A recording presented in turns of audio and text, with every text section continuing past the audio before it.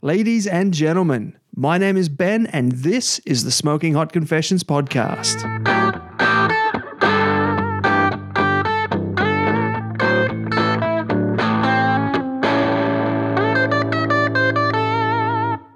Hey family, it's Thursday and that means it's time to talk some Q. This is episode 4 of season 2, Living the Dream. In this season, I'll be chatting with some of the most successful barbecue entrepreneurs out there about the different types of businesses you can get into and what it takes to be successful. Have you ever looked at charcoal briquettes and wondered how they're made? Or lumped charcoal and been curious about how a chunk of wood becomes charcoal? Or do you have dreams of opening up an international importation business? In this episode, we'll be breaking down all 3 of these with an incredibly candid and insightful interview with Abel from Clean Heat Barbecue. So grab yourself a hot steak, a cold drink, and let's get into it. This is the Smoking Hot Confessions podcast with barbecue pitmaster Ben Arnott. How long's it been since your last confession? Support for this episode comes from Harvey's Kitchen. Harnessing over 25 years' experience in commercial kitchens and catering, Harvey's has a burning passion for food and they make amazing barbecue flavour easy to achieve for all levels of barbecue. Their entire product range is handcrafted locally in Brisbane from quality ingredients, and they've gone out of their way to make their products easy to use with simple features like resealable bags. I've played around with their butcher's box and have found their preservative, gluten and dairy-free rubs and sauces to be top-notch stuff. The butcher's box has 9 rubs and 6 sauces in it. I love the ginger citrus salt on chicken wings and the Hoppin' Habanero hot sauce on everything. Right now, Harvey's is offering Smoking Hot Confessions listeners an exclusive 20% discount. Yes, 20%. All you need to do is head on over to harveyskitchen.com.au and use the code word CONFESSIONS to get your hands on some today. Once again, head over to harveyskitchen.com.au and use the code word CONFESSIONS at checkout for 20% off your order. Hi Abel, thank you for joining me in the confessional today. First things first, what was the last thing you barbecued? Good evening, Ben. It was an absolute pleasure being on your show today. Thank you very much for having me. Mate, because we had the interview tonight, I had to do a rather very fast cook. So what I did is I did some chicken drumsticks this evening in the Weber and sort of dashed out a bit of salad and a few roast potatoes, which I also did in the Weber as well.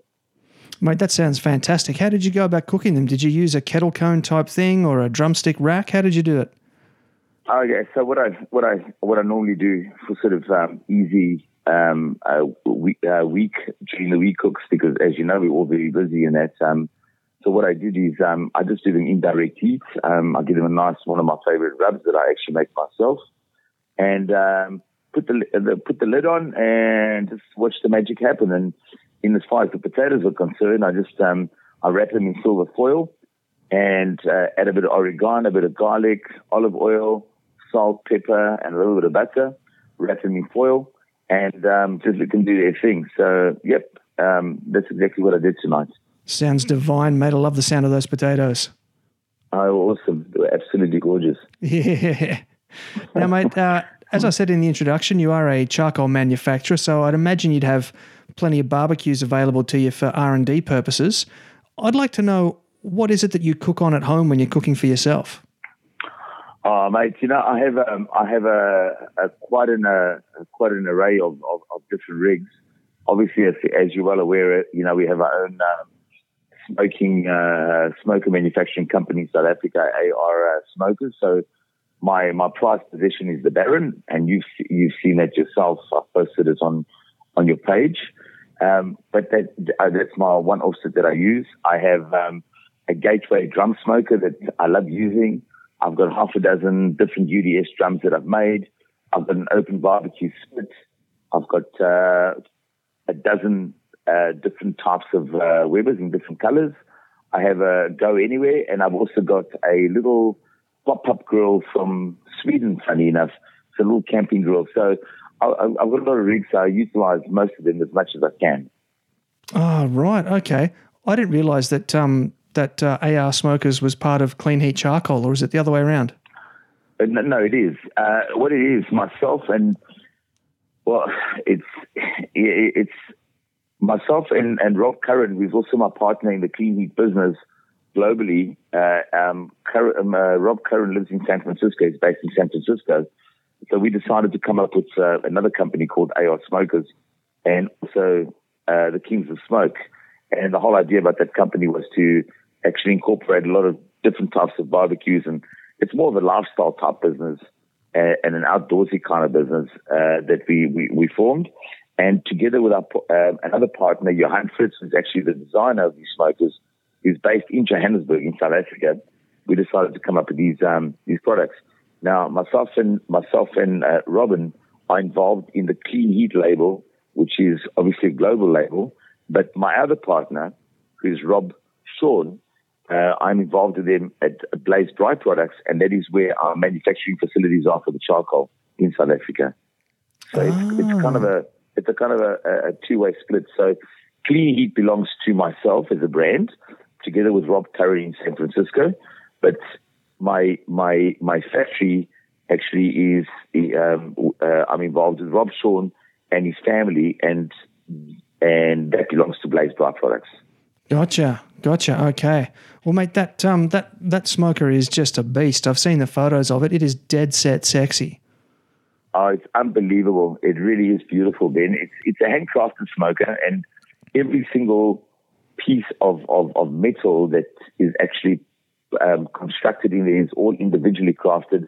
Even the rivets that go around the actual smoker itself, every single rivet is hand milled.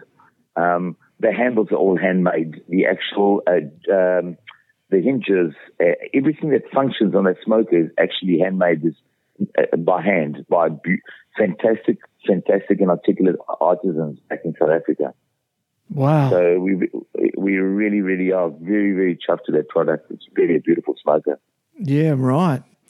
Now, as you've identified, you are from South Africa originally, and yes. I believe that barbecue is referred to as braai over there. Is that right? That's exactly right. We call it a braai, and funny enough, Ben, the first time I ever saw a gas barbecue and I'm 55 years old. The first time I ever saw a gas barbecue was actually when I immigrated to Australia 22 years ago.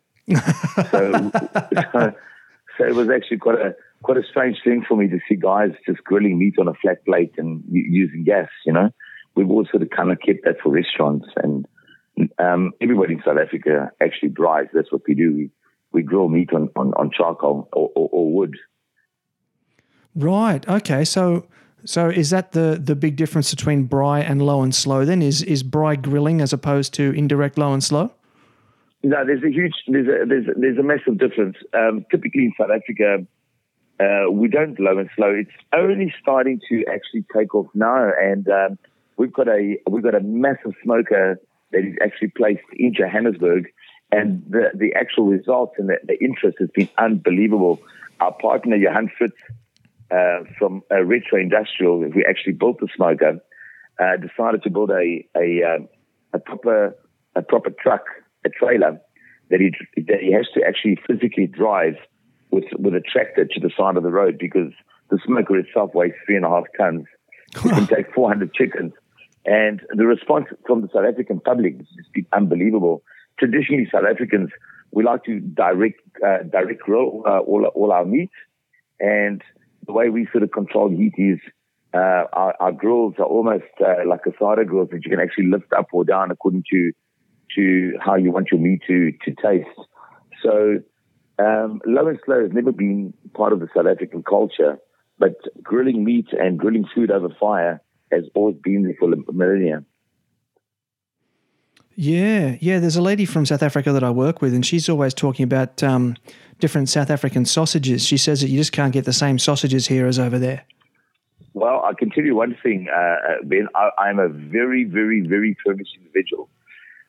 One of my barbecue teammates that I compete with, by the name of Henk Kruger, a South African guy, he manufactures the best boerewors, and boerewors is just, for us, we started eating boerewors since we grew teeth. You know, it's just been part of our culture, and it's just a beautiful gourmet South African farmer sausage. And he produces boerewors and rooibos, which is a dry sausage that you actually air dry in a dryer, and biltong down here. So I'm spoiled rotten. And I'm sure that your colleague that you work with would attest to the taste of boerewors. It's just such a beautiful, beautiful gourmet sausage. And it's part of our heritage. You know, we love to eat the stuff, and we can have it for breakfast, lunch, dinner. We take it with us on road trips. We take it with us on safari. There's no home in South Africa that you'll open the fridge and you won't find at least half a kilogram or kilogram of boerewors lying there waiting to be eaten. Cool. So what makes it different to like a regular Australian beef sausage? Okay, so what happens generally with sausages, and this is my understanding, I'm no butcher, but I'm from the snags that we call the snags down here. A lot of the stuff, there's a lot of fillers in them. There's they really get sort of ground down to very mushy mince, whereas boerewors is really very coarse ground. So it's, if you can just imagine, I mean, the best way I can explain it is like having a steak in a sausage. And that's the first thing. That's in terms of the texture. The other beautiful thing about it is just the combination of spices, and the beautiful thing about boerewors and its heritage is that every South African family have their own unique recipes, and there's a lot of competition that goes on amongst us. So when we go to somebody for a braai, we invite it over for dinner, and we're going to have a barbecue. We bring our own sausages, and everybody compares the different flavors and the different tastes, and it becomes quite a thing. They have even boerewors braai competitions in South Africa where people actually pit against each other to see who has the best sausage, which is it's just really a beautiful, beautiful piece of meat that is just so well put together, and it's just so tasty and it's so addictive to eat. It's just unbelievable. Oh, fascinating. Sounds like there's a bit more work involved than just the average Aussie banger. Oh, no, absolutely. I mean, some guys will actually sit and roast the coriander seeds that they use in there, and nobody wants to let go their secrets. So it's very hard, very, very hard to actually extract what they're doing. Everything's done hush-hush. But I can tell you something, when we're sitting around a fire and we've got the boerewors going and we've got a couple of coldies happening and the jokes start coming out, it's just fantastic, mate. Really, absolutely beautiful. Mate, that sounds like something that the South African and the low and slow competitive scenes have in common. Oh, absolutely. Yeah, so let's circle back to the start. So back to Clean Heat Charcoal, mate. How did Clean Heat Charcoal come about?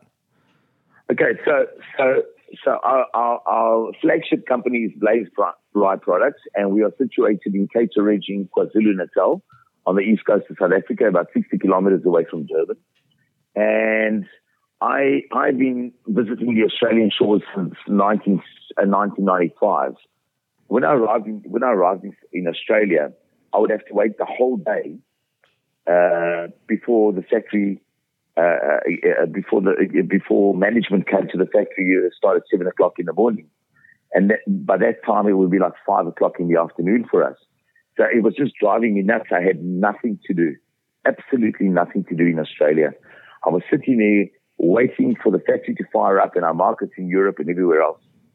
So my partner Rob said to me, "What if I send you a container and see what you can do in Australia with it?" And we sat down and I thought about what could we call our product that would appeal to the Australian public, but also tick all the boxes as to what we were about.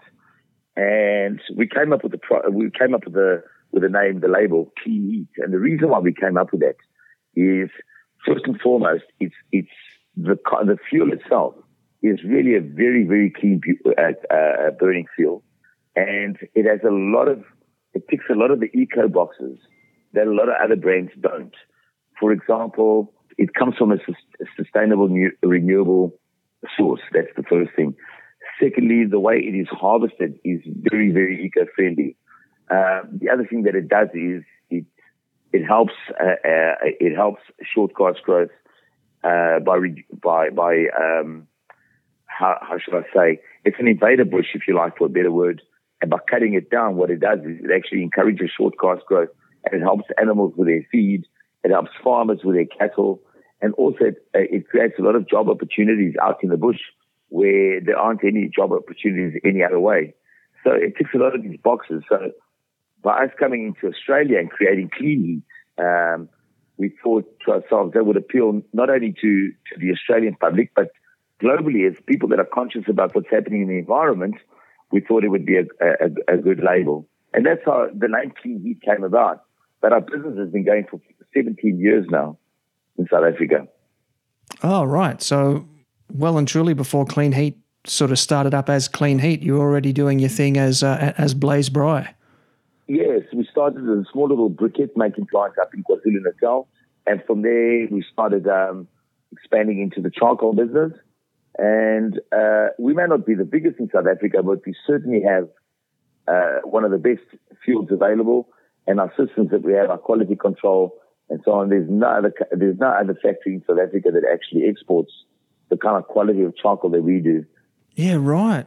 Okay. It's it was very clever to go with that environmental angle. I think people are getting a lot more aware of that sort of thing now. So can you explain a bit more about what that renewable resource is that you use to make your products? Okay, so what it is for us, Ben, is Namibia has a problem with alien species, and one of these alien bushes that actually have taken over the place is a bush called the Mopani, or the Mopani tree, or the Mopani bush, if you want to call it that for a better word. And what it does is it actually inhibits all short grass growth. So wherever the Mopani tree grows, it actually kills everything around it. Short grass graziers like the impala, the springbuck, the kudu, zebra, rhinos, all animals that are eating short grasses, it starves them of their feed. So by cutting this tree down, or this bush, this alien bush down, we encourage short grass growth, and it brings back animals into that area. That's the first thing that it does. The other thing is there's a lot of farmers up there that are running cattle on their stations, farms, whatever you want to call them. And by cutting those trees down, cutting those bushes down, it actually helps cattle with their feed. So it really has a great impact on our environment. And by us eradicating this bush and converting it into charcoal, we're doing two things. First of all, we're helping animals have sustenance. That's the first thing. And secondly, and more importantly, or equally as important, if you like, for a better word, is that there are communities up in Namibia, up in the bush, that have absolutely nothing to do, and the government cannot possibly look after these people as well as they should be taken care of. So by creating a charcoal industry, we actually creating employment for these communities that otherwise wouldn't have any money. Yeah, very nice. So, mate, what is the process like for taking a chunk of wood and turning it into a chunk of charcoal? Okay, it's a very interesting one, Ben, and I like to keep things pretty natural. The way a lot of people do underground pits, and other people use retort ovens. There's a lot of ways of actually manufacturing charcoal, but what works for us in the bush is we've got these mobile kilns. So if you can just imagine this massive drum, which is about 2 meters in diameter, and the wood gets cut by hand. We've got 450 people out in the bush cutting the bushes out. Now these bushes have a lot of thorn trees. There's a lot of thorns, a lot of small twigs, and so on. So they have to separate the big logs from all the twigs. So having said that, and when that's done, they collect. So for 2 or 3 days, all they do is cut down and collect these stumps, if you like. What we do is we put kindling we level the ground down, we put a whole bunch of kindling down, and we start a fire. We then take this mobile kiln, you can just imagine this big drum, this big barrel, and we put it over the kindling, and then we proceed to start throwing raw wood inside that drum. Okay, at the bottom of the drum, there is a bit of a gap so it allows airflow to go through to accelerate the fire. We keep adding and adding and adding and adding and adding until the fire starts getting to the top. When the fire gets to the top, you'll find that the bottom pieces are starting to burn now, so it starts dropping considerably. Then we add more wood in there. And then eventually what we do is once we fill this drum up to capacity, we then block the top off completely. We put a lid over it, and we seal the bottom of the drum, and we seal the top of the drum. So no air can actually, no oxygen can actually go into that drum. So the question is, how then does the fire continue? Now, wood has various variables, and it starts from moisture and all sorts of other things. But when it gets to about 475 degrees Celsius, I'm told, is that you start getting a production or evaporation of ethanol and tar. So both these things actually start fueling the actual fire inside that drum. Now, when all those variables have actually exhausted themselves, the fire itself goes out, but then carbonization starts taking place, if you like. It starts taking place. Otherwise, if you had to allow all the oxygen to go in there, if you had oxygen, it would just burn to ashes. But when all those variables have actually burnt out of the wood, then all you have is this pure carbon that actually carbonizes. And that process takes, you burn the wood for about 6 to 8 hours before you actually snuff it. And then we come back the next day, we open the drums, and then we have this beautiful, fantastic organic charcoal waiting for us. It really is a beautiful, beautiful process. Yeah, right. Okay, so it almost sounds like it's baked to the point of self-combustion. Is that right? Have I understood that right? That's exactly. You hit the nail on the head. It actually starts self-combusting. All the variables start evaporating out of the timber itself. Those variables start actually fueling the fire inside the drum. And when they're done, they're done. So all you're left with is carbon. Ah, there you go. So why is it then that that charcoal then burns for longer than wood? Okay, so excuse me. One of the main reasons is because wood is just a raw material. But if you change the constitution of the wood and you turn it into a carbon, you start getting a very, very compressed, high density fuel,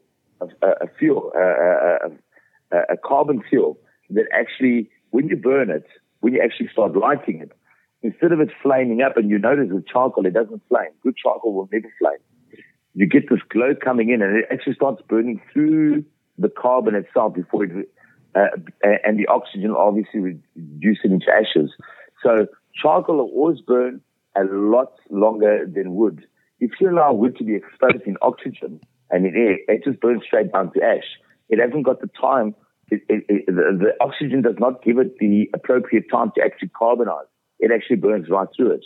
But by snuffing out the oxygen and allowing the variables like the ethanol and the tar that are in the wood to actually do that process for you, you then get a very, very dense piece of carbon, which will actually burn much, much longer than natural wood. Ah, okay. Cool. Thank you for sharing that. I've always been curious about that. Yeah, you're welcome. I mean, look, I'm really to be quite candid and honest with you, I'm not really an expert. I can't give you the technical specifications, but that's the best way I can explain it to you. Mate, that's pretty good. That works for me. Awesome. So how is charcoal different to briquettes then? Okay, so the process of briquettes is, I can only talk about clean heat, Ben, for the very simple reason that everybody has their own different processes, and I'd like to talk about 100% charcoal, 100% carbon, and nothing to hide briquette product, and that is exactly what our product is. Now, what we normally do is this, because the fact of the charcoal breaking down in different pieces, and it's carbon, it's very brittle. So when we pack it in our big 200 kilogram bags, and then from there we transport it from Namibia to our facility in KwaZulu-Natal in Gator Ridge, that's a trip of 2,500 kilometers from where we burn. So you can imagine by the time it gets down to our factory, the roads are rough, there's a lot of bumping, going on and so on. And by the time it gets down there's a lot of the charcoal is actually broken down into pieces that are not really suitable for either direct grilling barbecue, restaurant grade premium, low and slow, any of those kind of mediums. So there's a lot of what we call the fines in the industry. Everybody calls them the fines. So what we do is we actually take that charcoal, those fines, we put it through a grinder, and then from the grinder, it goes down a conveyor belt into these big, you can imagine a big blender. In there we add water, and we add 10% organic low-fat cornstarch as a binder. and we make a porridge out of that. We then take that porridge and it goes through a molding system where it actually molds into little pillows. From there, they fall into a conveyor belt, which takes them into an oven, and they are baked between 18 to 24 hours to extract all the moisture out of it. So what you've got yet again is a 100% organic charcoal with an organic binder. So there are no chemicals in there. There's no kerosene. There's no accelerants. There's no borax. There's no char from the ground, also known as anthracite. There's no lime in there. There's absolutely nothing. It's a 100% natural product. So that's how we produce our briquettes. Right. Okay. Now I just want to just get back to something that you just said before. Did you say borax before? Yes. So what happens is, if you can just and I think the scientific reason for it is that if you use anything other than a low fat starch of some sort, in our case we use cornstarch, the sugars that are inside the starches, other than the low fat, when you mix it with a charcoal to make the briquette, and it goes through into the mold, it actually adheres itself onto the stainless steel plates, onto the molds, onto the steel plates, and it doesn't bind. So a lot of competitors and a lot of companies, in order to save costs or whatever the case may be, not quite sure about that, they add borax into the mix. And by using borax, you actually get a binder. And we like our products to be 100% natural, so we don't use borax at all in our products. But a lot of our other companies that actually manufacture briquettes do that. They use that without aiming to name any names, you know. No. Please don't name any names. No. We're here to talk about our product and what we do with it. But that's why we don't use borax, because it's a chemical, you know, and we'd like to keep our products very eco. We want to keep them as natural as possible. We want people to have the experience of cooking on a beautiful natural product that they know is healthy, it's not harmful, it's got no carcinogenics in there, or any other nasties. And that's what we're trying to achieve, and we're trying to achieve this globally. I'm going to have to keep an eye out for that next time, because I'm pretty sure I use something called borax as an ant poison around the house. So that's a bit of a worry. Yeah, and they use borax also in, I believe, also in washing detergents and all sorts of other kind of stuff that they clean with and so on. I'm not very clued up about borax, but I do know. I mean, it's not very difficult. I mean, you can actually name some. You can Google some of our competitors and you'll actually see for yourself. And these are facts that I've looked into. I mean, we make a point of actually looking to see what other people are using, that our competitors are using, and what is it that we can do best to actually better our product. So, borax is a commonly used product in briquettes. So is lime. There have been briquettes that have been analyzed that have had phosphorus in them, all sorts of things. You know, sand is another one that they use as a binder, sand for heat distribution. Accelerants, they use a lot of kerosene, and paraffin is another one that they use. You know, other derivatives from the oil companies, they use it for instant light products where they actually coat the stuff in. You light it, you can actually smell the stuff coming off it. I mean, it's not difficult to work out. You know? Yeah. If anything, our briquettes, Ben, when you light them, they've got it almost feels sometimes I'm at the movies, because we're using the cornstarch. You can almost smell the popcorn in some of them, which is quite awesome. You know, it's got a beautiful, sweet cornstarchy kind of smell. You know, and that is just initially. Once they start taking, and they take off really quickly, that smell also soon disappears, and off you go. You know, you can put the stuff into your web or wherever you want to use it, and just have this fantastic meal that you're not worrying about what's in the briquette, because you know it's just 100% natural products. Yeah, beautiful. So, mate, Clean Heat is doing its bit for the environment. You're doing your bit for the human environment as well. What's next for Clean Heat Charcoal? Okay, so you know, we're always trying to improve, and we're always trying to do better things. we've realized that as a company that we need to grow and we need to share the love with everybody else. So a lot of things have been happening for Clean Heat. As you know, I started Clean Heat in Australia 2 years ago, and within 2 years we're actually national. We're in every single state but the Northern Territory and Canberra. Together now with my partner in San Francisco, we are busy with the launch in the United States next year. Myself, Rob Curran in San Francisco and Rob Shawn in South Africa. It's very difficult. I get very confused between the two because they're both Robs. So Mr. Shawn and Rob Curran, the three of us. So we're launching in America. We've also, to accommodate that, we have just put in a new plant in at our facility, which is another very interesting concept. An engineer discovered that he could actually convert a potato grader into a charcoal grader, which would actually increase production. So that's what we did. We spent a bit of money and we put this new plant into our factory, and now we can actually do 12 tons. We can actually produce, screen, and bag 12 tons an hour, which gives us 96 tons a day. And in the summer season, when we're running 24/7, we can do just under 200 tons in a 24-hour shift. So we're hoping, So we're hoping, Ben. We're hoping to grow our business, not just for the sake of growing it, but actually to share with the world this beautiful product that we're very privileged to be able to have by virtue of the fact that we've got that resource in Namibia. If it wasn't for the invader bush that we have in Namibia, we wouldn't be able to do what we're doing today. So I'm very thankful for that too. Yeah, it makes me hate the blackberry bush here in Australia even more. Makes me realise how even more useless the blackberry bush is.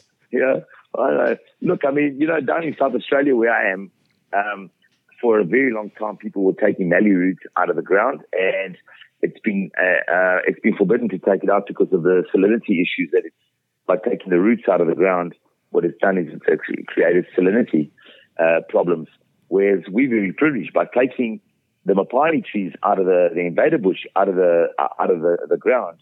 We're actually doing the exact opposite. We're actually encouraging growth and we're encouraging the environment. So we're very blessed and very privileged to be able to be part of this massive, massive work that is going up in Namibia. And, and for ourselves, we only play a very, very small role compared to our larger competitors.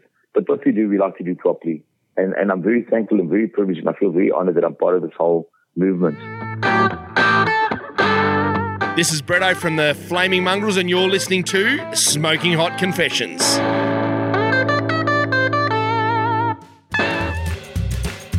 Big thanks go out to Jagged Wood-Fired for helping me bring you this episode. Buying a smoker can be confusing. Something for low and slow, something for roasting, a pizza oven. What about baking? The Jagged Wood-Fired smoker does all of these things. The question is how. First, the entire smoker is fully insulated. The firebox is insulated with kiln-grade bricks, and there are more on the cooking chamber floor, doubling as a pizza stone. The cooking chamber is then insulated with a 6cm or 2.5-inch insulation blanket. This means that the Jagged can get up to 600 degrees Fahrenheit in under 30 minutes, sit at low and slow temperatures using very little fuel, and will even sit well under 200 Fahrenheit for cold smoking. Jagged wants to make sure you have a very happy new year, and so until the end of December 2017, they're offering an exclusive discount for you Smoking Hot Confessions podcast listeners. Use the code word CONFESSIONS at checkout if buying online, or quote it when dealing with them direct for 15% off your purchase price. Head on over to jaggedoutdoorovens.com, spelled J-A-G-R-D, to learn more. Okay, Abel, thanks for sticking around for segment 2, mate. This is the part of the interview where we get into what it is you do and how you do it to inspire listeners out there to get out there and start living their dreams as well. So the first question I want to kick it off with, I'd like to basically find out how you got into the charcoal business. So what's your history? Okay, so my history really has always been with agriculture. So I studied clothing production management and leather technician. And so I was involved with the rurals, and I was always involved with abattoirs and hides and skins for a very, very long time. But one of the things that I've always loved is I've always loved to cook, and I've always loved to cook with fire. And what better way was there to actually do the things that I love and do something that's a consumable that I could also turn into a business. So our factory, Blaze Byproducts, was already existing and was owned by Rob Shaw and his family. And I joined them a few years ago and started with the briquettes, and that's how we got into the charcoal business in earnest. We started pushing it globally. Cool. Very nice. And so what's your life like now? Can you walk me through a day in your life? Okay, so I'm a guy that likes to get up very early in the morning. So by about 5 o'clock, I get up and I do my thing. Sort of just all the usual stuff, wash my face, have a shower, brush my teeth, have some breakfast. And during the course of the day, what happens is obviously you're getting different phone calls, people phoning you for products, people wanting to come down and have a chat to you at the warehouse, having a chat to me. So oftentimes you get guys coming down, they want to pick up charcoal. They might be from barbecue team, guys from our page that we've got down here, SA Barbecue page. And almost always, there's always a cold beer waiting for them. And if they're lucky, then we've got a few snags on the barbecue, or a couple of chicken wings, a few lamb chops. And that's the order of the day, Ben. So I run around from morning till night, delivering. And then when I come home at night, I quickly fire up the Weber, or I fire up one of my barbecues, get ready for the evening. I like to cook on charcoal every single night, or, I'll be hard-pressed to miss a night or maybe 2 nights if I'm really under pressure. So while the barbecue's going, I'm preparing my meat, have a good meal, and then I'm straight in my office and I get stuck into phoning my partner in South Africa, phoning my partner in San Francisco, having a chat and seeing the developments and what's been happening, what needs to happen, orders that are processed, where the containers are, where the ships are, and what needs to happen next. So my day starts at about 5 o'clock and typically ends at about 11 o'clock in the evening, sometimes midnight. Oh my goodness! Wow. So it's just 24/7 barbecue at your place. Yeah, it is. That's exactly right. I live, eat, and breathe barbecue and charcoal, and I love doing it. I really absolutely love doing it. So, mate, what skills would someone need if they were looking to start up a charcoal business? Okay, so for a start, you need to be a people's person. You know, it's not a product that you can actually just sell like you're selling a table or a chair or an ironing board or a couch or a set of wine glasses. It's not that kind of product. You know, it's a kind of product that actually appeals to what we call in our business the 3 F's: fire, food, and friendship. So when you've got fire, you've got food, and when you've got food, you've got friends. So the kind of marketplace that you're actually in is a feel-good kind of market. You're appealing to people's taste buds. You're appealing to their emotions. You're appealing to a lot of beautiful things that actually make us human. So, I mean, what better way is there to enjoy yourself than to sit around a fire with your family and cook some beautiful meat and that everybody can enjoy, friends, family, your buddies, or whatever the case might be, you know. And so for a start, you need to be a people's person. You need to understand that this business is not a kind of business that you can actually switch on and switch off. It just doesn't work like that. I often get messages at 9 o'clock at night. Hi, Abel, I'm doing a brisket tomorrow. I'm going to use your key needs. How much must I use? What shall I do? And you've got to be there for these people because they believe in your product. They love using your product. And there's a commitment that's involved that is, it's not a 9 to 5 thing. We're not selling insurance. We're selling a lifestyle. You know, we push our lifestyle. It's all about how one feels when one sits and eats a nice piece of meat using the charcoal. So you need to be a people's person. The other thing that you need to be is you can't be lazy. You really have to work hard at this. This is not a kind of business that, you know, it happens by itself. You've got to get out there. You've got to load bags of charcoal sometimes yourself.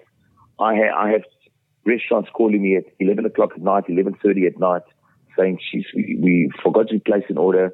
We've got a whole lot of people, you know, that are here. The restaurant's full. We've run out of charcoal. And I get up, I get out of bed, I get dressed, I go to my warehouse, and I load my ute, and I'll go down to the city, and I will drop off what they need. So you need to have that kind of commitment with a business. That's if you want to do it properly. There's a lot of people that want to just it's, start at 9 o'clock and finish at 4 o'clock, and that's all well. But if you really want to do it well, you need to breathe, eat, and live charcoal, and whatever is around it. And namely, that's food, fire, and friendship. And that's the only way I can say to you, Ben. Mate, that's actually one of the best ways I've ever heard that summed up. Food, fire, friendships. If you got fire, you get food, and if you got food, you get friends. I love it. And that is why our logo is fuel your passion. So the 3 F's actually amount to fueling your passion. So when you've got fire, you've got food, you've got friendship, and by doing all these 3 things, you can actually fuel your passion. Your passion for food, your passion for fire, your passion for your friends, your family, your passion for life, your community, your passion for doing the right thing by others. All these sort of things, they're all sparked by a fire. Oftentimes you hear, you see poets writing stories, poems, and singers, and they all talk about this fiery passion they have in their hearts. That's exactly how you've got to feel about your business, about charcoal. You really have to have that passion. And by doing all these things and living these things and really living them, not just going through the motions, you feel that passion inside you, and everything else falls into place then. That is beautifully said, mate. Beautifully said. Thank you very much. It's like, that's exactly how I feel about my business. That's the way I feel about my community. That's the way I feel about my product, Mm. And I dare say that's the way I feel about food too. I love eating. I love eating good food. I really do. Yeah, I love cooking and eating. I'm mad about that. It's just such a beautiful feeling. I don't know why. It really is. Mm. So what resources would they need to get off the ground? Okay, so you obviously need a certain amount of money because you would require equipment you would need warehousing. You would need raw material that costs money. So money would be first and foremost. You would need a decent amount of space to be able to store your stuff. You would also need a vehicle to actually deliver it. Or if you don't use your own vehicle, you need to outsource it, which in turn comes back, you need money. You would need that. And you would need to be very, very organized. Especially like if you're talking about doing your deliveries, you can't go from A to Z, Z to Y, Y to N, N to P. You need to be structured and say, okay, so every Wednesday I'm going to deliver in the north of my area. Every Thursday I'm going to do deliveries in the south. And your customers get to know you that this is what you're doing. Every Wednesday you're there. You phone them up beforehand. So it takes a lot of management, a lot of time, and those are the kind of resources that you can't put money on it. You can either do things properly or you can just be a busy fool. And unfortunately, with charcoal, you can't. The margins are so small, the profit margins are so small that you cannot afford to be a busy fool if you're going to make it a sustainable and a profitable business. You can do things properly or you can be a busy fool. Mate, I think that's the quote of the episode right there. Yeah, that's exactly right. Love it. Exactly right. Love it. Yeah, that's exactly right. And that quote is not one of mine. That quote is actually my partner Rob Sean's. Sometimes I get very excited about things and I want to do this and I want to do that. And he says to me, Abel, we cannot be busy fools. Mate, those are some really interesting tales you've just been telling. So what are some of the unexpected surprises that you've encountered? Okay, in terms of my business or just in general, are we talking about clean charcoal? In terms of clean heat charcoal, yeah. Yeah. One of the things that really, really surprised me is how good news travels very, very fast, incredibly fast. And when I first started in Australia, my whole idea was, okay, to start with Adelaide and just see how we go so that I'm busy and so on.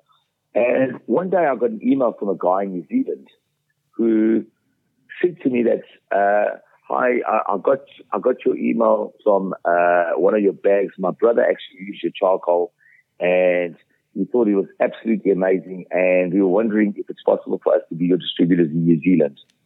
So for me, there was just such an unbelievable surprise. It was just so fantastic to know that somebody was so impressed that they would actually take the time to take our details from our bag that he found in the supermarket to send it to his brother in New Zealand so that perhaps we could do something so they could actually distribute and share the love in New Zealand. So that is really something that was really unexpected. And I felt very, very humbled by that, and I felt incredibly proud at that moment when I got that email. Yeah, that must have been a real buzz. You would have been on cloud nine for a while there. Yeah, absolutely fantastic, Ben. There's no better feeling than to get, nobody likes negative stuff, and we get it. We're a business. We're not perfect. We make mistakes, but when you're getting such beautiful surprises coming out of other, the word of mouth, that people use your products and love your products so much that they're actually willing to tell somebody else and actually look at it as a business opportunity in another country, that is really it's a massive buzz, and absolute. It really is. It's just fantastic. Yeah, very nice. So what's been your biggest challenge and how did you overcome it? Okay, so our biggest challenge for us is, I can only talk about our Australian operation, is first of all the distance that we have between our factory and Australia, the weather in South Africa, and I'll get onto that a little bit later, and shipping schedules. Okay, those are the three. The other problem that we've encountered, but it's getting a little bit better now, is customs and excise. The Australian customs and excise have created massive issues for us over the last couple of years. So the distance is the biggest problem, and the reason why it's a big problem is that it takes about between 6 and 8 weeks from the time of an order that is placed in the factory to the time it gets to onshore in Australia. And that is a huge problem. So logistically, it's a hell of an issue. You've got to understand that the stuff travels 2,500 kilometers from the bush before it gets to our facility. And from there, it still has to be screened for quality control before it's packaged. After that, we need to book the stacks on the ships, on the vessels. And then it's up to them whether they do a transshipment via Port Louis in Mauritius, or it goes to Singapore, or it goes to Port Kelang. And at times, we often don't know how long it's going to be there before it gets into another vessel before it gets to our shores. Then when it gets here, whilst Australian customs are doing a fantastic job and a great job, they're also inundated with a lot of backlog and a lot of other containers that they need to inspect and what have you. So oftentimes we find if it is pulled in for customs inspection, it might take anything up to 10 days, 11 days, sometimes even 12 days before they actually release it, which means a complete unpack of the container, a full inspection, then a repack, and then sent to us. Whilst that happens, though, it also is a risk of our products getting broken and spoiled because of all the handling. It's a lot of people don't appreciate that charcoal is very, very brittle. So if you're handling the bags very roughly and throwing them around, they do tend to break, which actually reduces the quality of the product. So that's been another challenge for us. What we've done is we've changed our order cycles to Australia so that as soon as a container leaves the shore of South Africa, we're already packing another one. We're not waiting for it to get 2 weeks into the sale. Whereas before we were saying, okay, let it go for another 3 weeks and then we'll start putting another one on the water. Now we're just doing like literally one every 10 days is actually leaving the South African shores to actually to come to Australia. So that's how we've overcome it. The biggest problem that we have out of everything is nature, Ben. That is our issue. And our busiest season is in the summer. And both South Africa and Australia in the Southern Hemisphere. So you can imagine, at summer, everybody's barbecuing, the orders are piling up, everything, hunky-dory. And then we have a tornado come through the factory, or we have floods up in Namibia, or there's storms down and they wash ships away down in the harbor in South Africa. The weather patterns have really, really thrown us out this year. In fact, we had a flooding in Namibia in February that we couldn't actually produce anything for. We lost 5 months of work this year. So we've only really worked 7 months this year. For 5 months, we couldn't actually work. We couldn't get dry charcoal into our factory. So we had to dry it and recheck it to make sure that it was 100% bone dry before we could export it, because only the best only the best will do for us, and we don't compromise on our quality. So the weather we can't help, but everything else logistically and these things we've taken, we put measures in place that we don't get caught with our pants down as we were doing when we first started operating in Australia. Yeah, I guess when you're just sort of starting out, it's hard to sort of estimate that demand and make sure that your supply is able to meet that demand. But it sounds like you've built Clean Heat up enough now that demand will be pretty constant. So, as you said, as soon as one's on the water, you start packing the next one. It's really constant now, and the other thing that has helped us as well is that whereas before I was doing everything myself, Ben, everything was sort of shipped out of South Australia, so the stuff was coming to Adelaide, and then we would have guys in, say, for example, Brisbane ordering 3 pallets, and somebody in Sydney ordering 2 pallets, and before I knew it, like boom, 48 pallets would be gone, and then I didn't have enough for repeats, and those businesses have grown within their own right so much, all our distributors across Australia, that they actually now are ordering their own 40-foot high cube containers that are actually going directly from their factories to the different states, individual states. So what that's done for us is that every single state now doesn't have to rely on Adelaide, but yet they rely on themselves. So we're sending the product directly from the factory into their warehouses in Sydney and in Brisbane and in Melbourne and Western Australia. So, and obviously Adelaide as well. So that really, really helps. How we service Tasmania is by the pallet load. We send pallet loads over still. They're not in a phase where they can actually order a full container. But until such time that their business grows, we will continue to service them from Adelaide. So that's really helped us. Yeah, that sounds like you got it all sorted. So, so what's been your biggest success, and to what do you attribute it? This is going to sound very funny. In all years of business, I think my biggest success has been Australia, Ben. It really has. And I'll tell you why. I was never involved in the low and slow community, in the barbecue community before, because there's never been anything of that nature in South Africa. But coming to Australia 2 years ago, meeting all these wonderful, wonderful, wonderful people that encompass the barbecue community, and really making amazing friends along the way, and seeing such good, honest, and open-hearted people that have allowed me into their spaces, but through my charcoal, and to be able to actually create a business. We took a no-name brand, Ben. Clean Heat was a no-name brand in 2 years, and within 2 years we are national. And this year we will also runners up for Brand of the Year with the Australian Barbecue Alliance, which we know that I think it wasn't Barbecues Galore. I can't remember who took it this year, but it's just such an honor to know that people actually love our product so much, and we've created such a wonderful community and such a wonderful family in Australia. That to me outstrips by far anything else that I've ever done in my life, and I mean this sincerely. Besides having a family and giving birth to a child and so forth, and all the good things, and loving my loved ones and my partner and what have you. But in terms of business, really this has been my greatest achievement.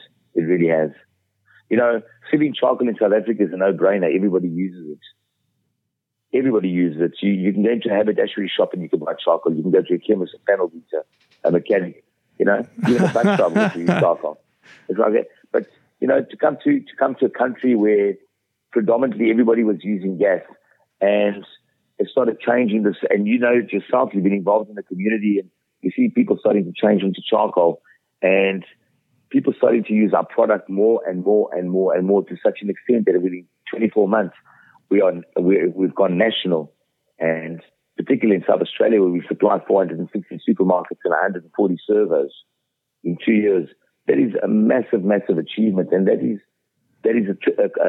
really a compliment to our product, but also to the people that actually support us. And I'm very thankful and very humbled by that. Yeah, for sure. So overall, as a profession, how do you rate being a charcoal supplier? I wouldn't change it for anything in the world, Ben. Who gets to meet beautiful people every single day, deal with an organic product, come home, like his own product, eat good food from it, and really enjoy himself to such an extent that he's having a conversation with you? How wonderful is that? I loved hides and skins. It's also a natural product, and it had to do with a lot of stuff. But, you wouldn't have a leather business if people didn't eat meat. It's as simple as that. You wouldn't have people buying, shoes, wouldn't buy belts. But here, this is like a very, very core material that actually feeds, nourishes people. Gets people together. It's something that is just, it is not seasonal. It's not something you do in summer or you do in winter. It's something that you can do every day of your life. It started with our ancestors. It goes from the beginning of man, of the time we were created or we came on this earth, and it's just wonderful. I just absolutely love it. Oftentimes I have to pinch myself to think I'm so blessed and I'm so lucky that I do what I do. You're listening to the Smoking Hot Confessions podcast with barbecue pitmaster Ben Arnott.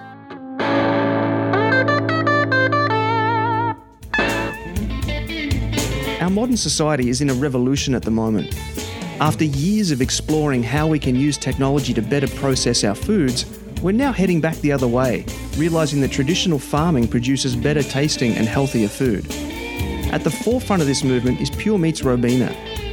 Not only are they a low and slow specialist butcher, they pride themselves on stocking ethically sourced organic products to help you give your family the delicious, proper balanced diet they need. Their meats come direct from Aussie farmers and are broken from carcass on site. Not only that, but all their products are made on site, from healthy, ready-to-cook stir-fries for the time poor to my favourite, the smoked crocodile cabana. And for you competitors out there, I can tell you that the quality of the competition meat is not only outstanding, but most importantly, it's consistently outstanding. So do yourself a favour and head to facebook.com/puremeatsrobina to find out more.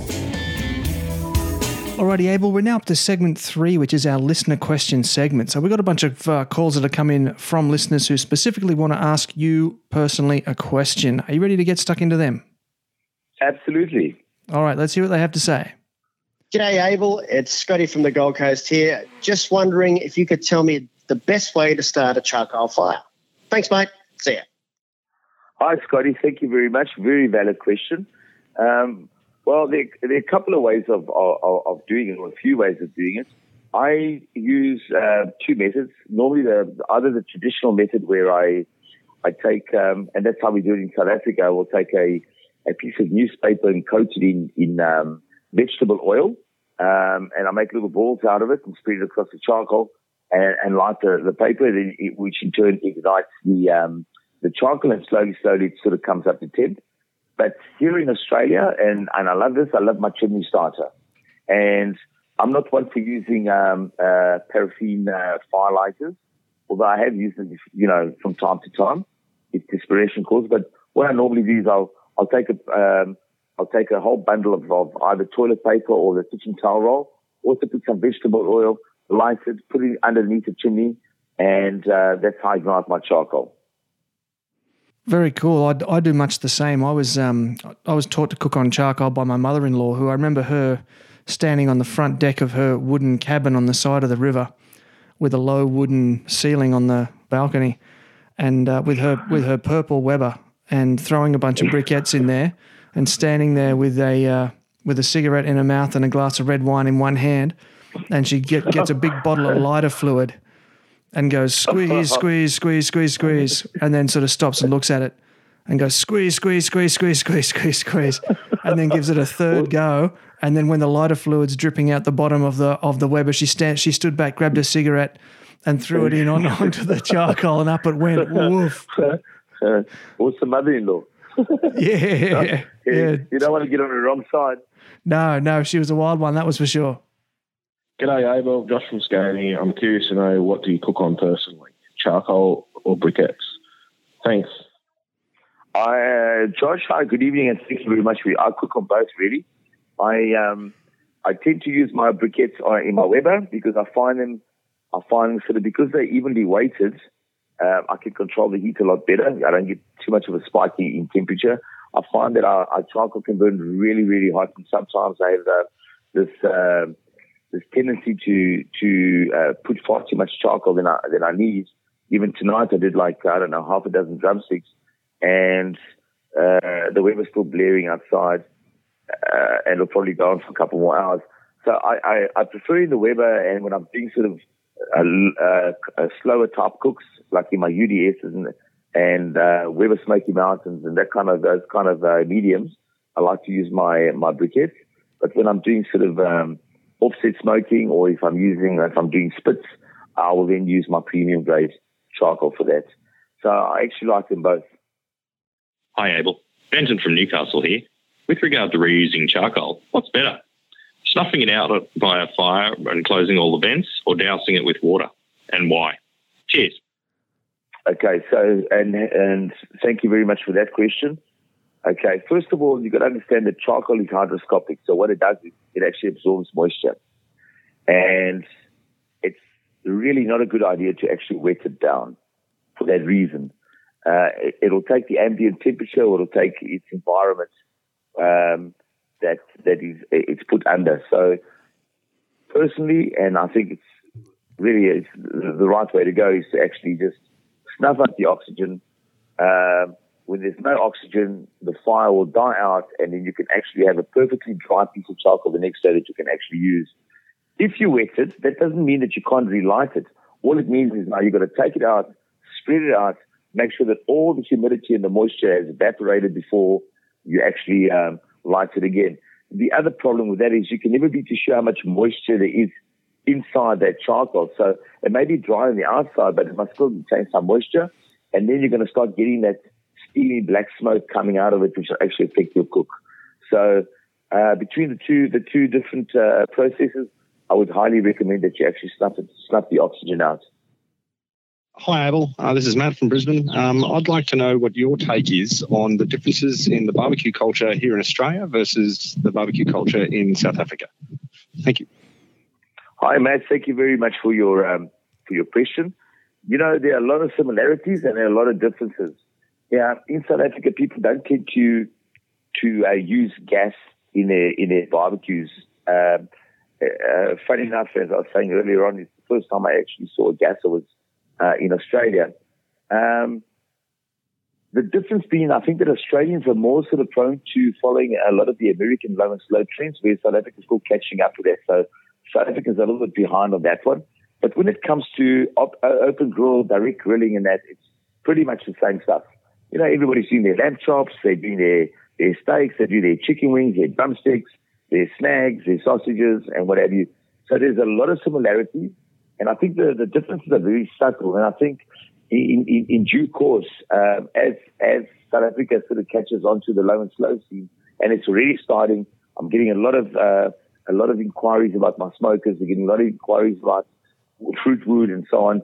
I think South Africa will pretty much on the same train as we are here in Australia. The other thing also is that the way that South Africans prepare their meat for barbecuing is a little bit more exotic than we have here. They're very into a lot of spices, and South Africans like to heat a lot. So you'll find that a lot of their marinades and a lot of their rubs are very, very, very spicy indeed. And I think that is a tribute to the Cape Malays that came from Malaysia back in the 1800s. The Indians that also arrived at colonial England, and we've got a lot of spices in our rubs. As opposed to, they prefer the spicier stuff rather than the sweeter stuff we often get done here in Australia. But in terms of the differences, I think there's a lot of similarities between the two countries, but I still think South Africa needs to catch up on the low and slow. They're not as advanced as we are down here. I know that there's a bit of a movement in Australia at the moment towards towards using native Australian herbs and spices. What are some native South African herbs and spices that get used in barbecue over there? I can tell you there's a lot of South African, which is very uniquely South African. I don't know exactly what the ingredients are. We've got a spice called aromat, and there's not a single household in South Africa that hasn't got a dry rub called aromat. And we use it on chicken, on pork, on fish, everywhere. It's just a beautiful, beautiful, beautiful rub. Another one is that we've got a rub for potatoes, it really does my head in. It's actually a rub for potatoes, and it is just absolutely beautiful. I cannot explain to you the flavors in there, but some of the flavors that are very highly used in South Africa, is the piri piri, which obviously is a bird's eye chili, is a massive one. We like to use dry coriander in our rubs, a lot of coriander. They love to use, obviously, garlic like everybody else. And there are a lot of influences from India. So we use a lot of the Indian spices in our rubs, like masala and curries and those kind of Asian sort of flavors in our food. But in particular, we like to use a lot of chili. Wow, that sounds fascinating. Really beautiful. Really, really awesome stuff. Yeah, it's a very different sounding flavor profile to what we're used to over here. I'm going to have to go and do a bit of research and check that out. Oh, it is. It is. I mean, we've got, I'd love to send you some stuff. We've got a shop down here called South African Food and Booze. And the gentleman, Mark Nolan, he imports all these South African food products. And the amount of rubs that I find there, like you'll find piri piri powder and you'll find piri piri sauces. And you also find like your sweet hot sauces. But when I say to you sweet hot, you know, like you get like a sweet chili and you like you get a sweet chili type of the Thai style sauce. Yeah. You'll feel that sweetness, but in a sweet chili sauce, you don't really feel the chili. Whereas in our marinades and rubs, when they say sweet chili, you actually feel them both. You really feel them both. You know, I mean, you get a hit from both sides of the profile, the flavor profile. So the flavors are very, very different, incredibly different. And we call it boerekos, farmer food, you know, farmer's food in Afrikaans. And they've got a very unique flavor profile. They like their spices, they like their herbs. There's another thing that I don't even know, I can't even remember what it's called now. It's almost like, we call it fynbos. It's almost like salt pushing. It kind of almost tastes like wild oregano or wild sage or wild rosemary or wild thyme. It's a combination of all these three spices, these flavors. And we use that a lot in our food as well. You know, it's just very different. It's very different to what Australians tend to eat. But in terms of as I said to you before, in terms of our spices and that, we prefer it on the spicy side rather than the sweet. You're with Dan from Country Boys Barbecue, and you're listening to Smoking Hot Confessions. Alrighty, mate, we're nearly done for this episode, but before I let you go, I do have my one last question. Can you share with us, please, 3 pieces of advice for people looking to get into the charcoal business? Okay. First and foremost, before anything else, and it doesn't matter how many millions upon millions of dollars you've got, if you won the lottery and you're able to set up a plant tomorrow, don't go near it if you don't have the passion for it. That's the first thing. You need to have passion. You need to have commitment, and you need to have love for barbecue, love for people, love for fire, food, and friendship. That's the only advice I can give you guys. You really got to eat it, live it, breathe it, and love it. And if you do all that, you'll have a successful business, and you'll have a very, very, very happy life. Words of wisdom there, mate. Thank you very much. You're welcome, Ben.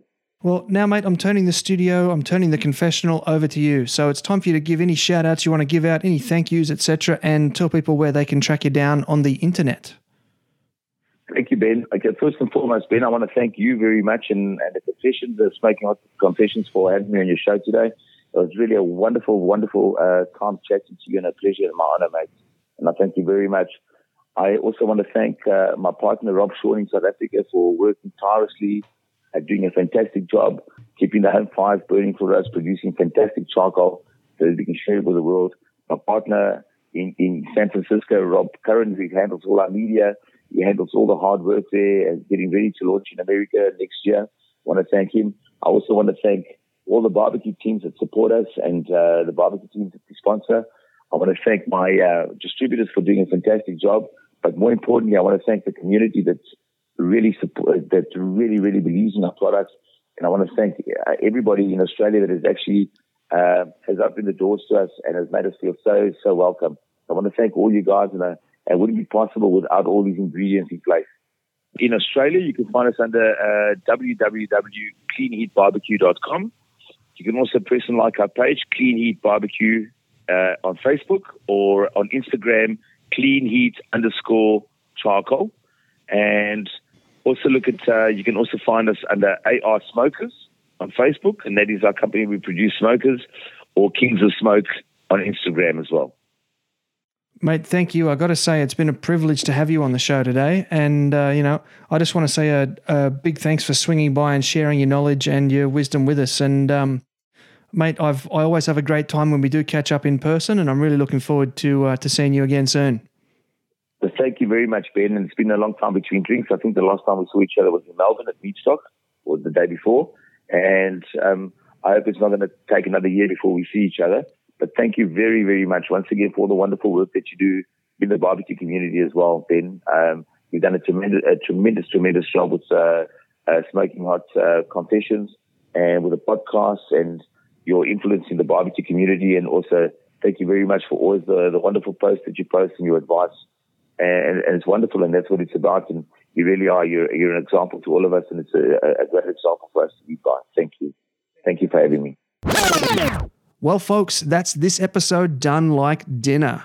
Abel has walked us through the processes involved in making briquettes and charcoal, what it's like running an international production and importation business, and shared some serious advice for anyone looking to get into doing something similar. Make sure you jump on Facebook and Instagram and follow Abel to not only look on as he goes on this adventure, but also to reach out to him to find out where you can get your hands on some of his environmentally friendly products. Coming up next week in episode 5, we get a very unique behind-the-scenes view into the world of barbecue promoters. Bronnie from 4670 Barbecue is renowned for hosting the most friendly competition on the Australian circuit. She lets us in on all the things that go on that you don't see when you're at a comp, and shares some stories about what happens when it all goes right. And what happens when it all goes wrong. You don't want to miss out on this. Big thanks and much gratitude go out to this episode's sponsors, Harvey's Kitchen, Jagged Wood-Fired Smoker Ovens, and Pure Meats Robina. Their support makes this project possible. I've put their links in the episode description, so please click on through to their sites to claim those awesome offers for you loyal Smoking Hot Confessions listeners. If you have a message you'd like to get out to a barbecue mad audience, send me an email directly at ben@smokinghotconfessions.com. Shoutouts also have to go to those who called in and left questions for Abel. Scotty, Matt, Josh, and Benton. I really dig that you guys are spending the time to get in on this, and Abel was really into it too. If you would like more, I have published a free ebook just for you. Head on over to smokinghotconfessions.com/ebooks to get your copy now. I've put a link in the description. Also, head on over to Facebook and join the Smoking Hot Confessions community, and let's continue the conversation. It's a group dedicated to teaching, learning, and sharing all about barbecue, and all the BS is left at the door. Everybody has a place in the Smoking Hot Confessions community. Finally, however you're listening to this episode, please make sure you subscribe and leave a review. This way, the episodes will be delivered to more people's devices by automated drones secretly working for Skynet. Until next time, take care of each other and keep on queuing. Thanks for listening to the Smoking Hot Confessions podcast. Head on over to smokinghotconfessions.com for recipes, tips, and Ben's own confessions.